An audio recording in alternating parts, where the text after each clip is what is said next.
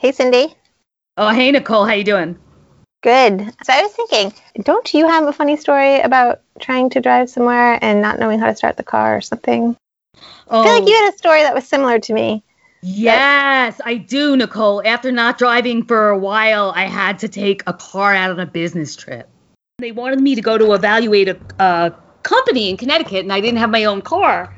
And having been a city dweller, I hadn't driven in a long time. And, I don't even like to drive that much to begin with.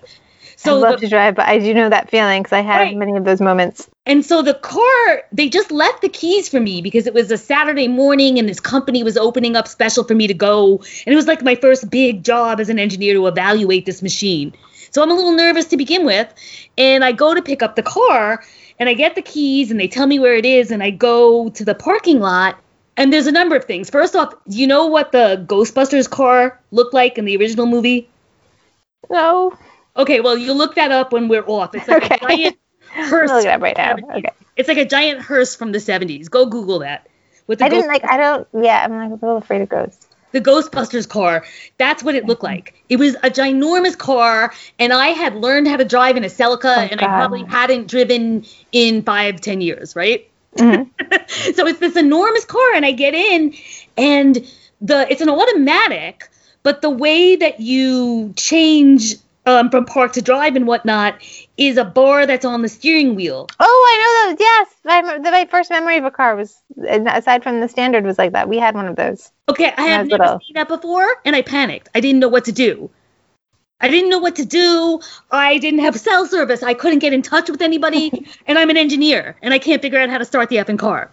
And thankfully, somebody walked by. And I asked somebody, how do you start this car, like all shamefaced? But they helped me start it. Because can you imagine if as my first engineering job, if I had to call my boss and say, I don't know how to start the car. I think that would be fun.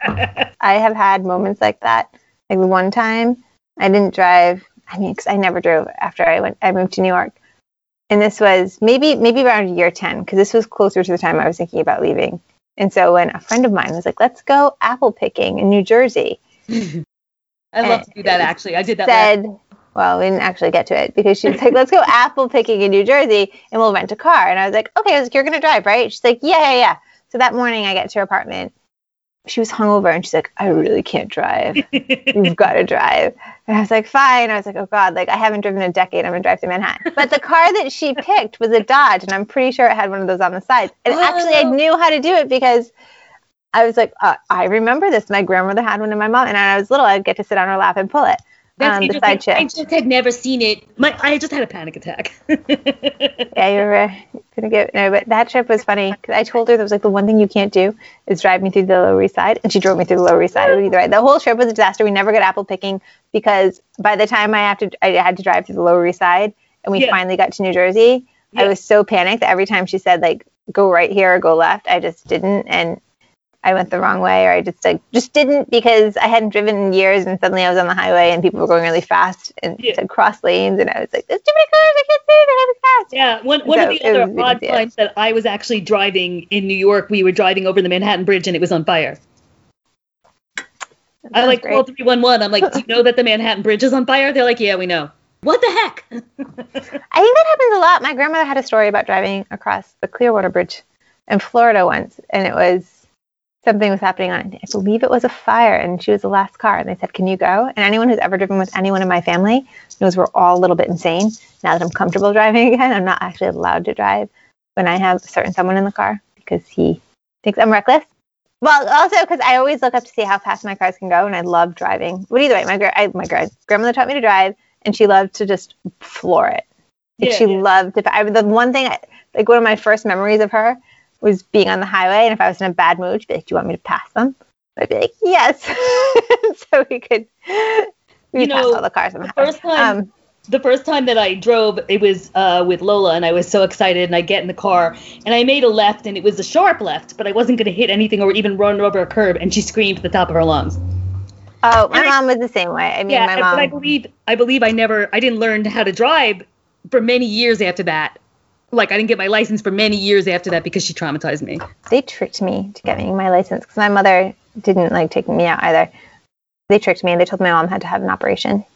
So I had to get my license. That's horrifying. Yeah, that's my family. I got my license.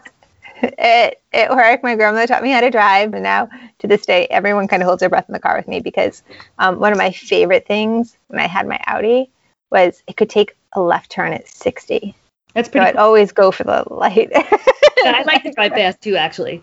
But I mean, I think that I actually finally got my license because of a long distance relationship because I got sick of like buses and trains. Oh. So there's one thing that I can be grateful for out of that relationship. That's true. Yeah. My mom never had that operation, so I guess we can both be grateful. But no, actually, that reminds me of another. When I moved to Los Angeles and I got my first car again after, I feel like it was 15 years. Very soon after that, someone suggested we do a road trip to Tahoe. I've never been. It's beautiful, isn't it? What? Tahoe. Yeah, it's pretty. I'm not a mountain person. It's pretty. Okay, go on. I'll tell you the Tahoe story too. It's another story about you shouldn't take two city people and put them in a place with wild animals. It's pretty. It's not my type of pretty. Like I like the French Alps a little bit more, but again, I'm not a mountain person. I feel very trapped on mountains. I don't know why, because I think like the only thing you can do is run down the side, and there's lots of animals, and you can ski down, but then you have to get somewhere. It's just you're so remote. I'm not a mountain person. So either way, my car came with a full tank of gas. I was out a lot, but I didn't actually use much gas because I didn't go that far because it took 10 minutes to go a mile during a lot of the times that I was out. So we get on this trip to Tahoe, and he rents an Escalade. And now I drive a small car. We've got an Escalade. And I was like, and we have to go on the highway at rush hour. Either way, we're doing it. I hate driving big cars, yeah. I like low cars. Yeah, I'm also short-waisted. You know that, right? So I can barely see over the steering wheel in, like, any car. Big cars make me crazy. Well, yeah, big cars, I just don't like them. I like to be really low to the ground and tight, and I like to drive really fast. And I like to know I can stop in a second. Like, I always do a stop test when I get a car. So I didn't do the stop test with the Escalade because it just drifted. And the funny part was, so you had me, and then you had the dude who also hasn't had a car in many years and lives in cities. At some point, we were like, oh, God, we need gas because we were driving from Los Angeles to Tahoe. Right. And we get to the gas station. She's on a call, and I was like, oh, shh. Like, yeah. Again, I was looking at the gas thing, and I was like, no. I hadn't pumped my own gas in maybe 20 years. And I remember looking at it, and he had to actually get off the phone because I was like, I don't remember how to do this. I was like, what do I do first? So then I wasn't allowed to drive to Tahoe when I got comfortable with the Escalade and tried to pass people on the curves going up the mountain because that's my got cut off.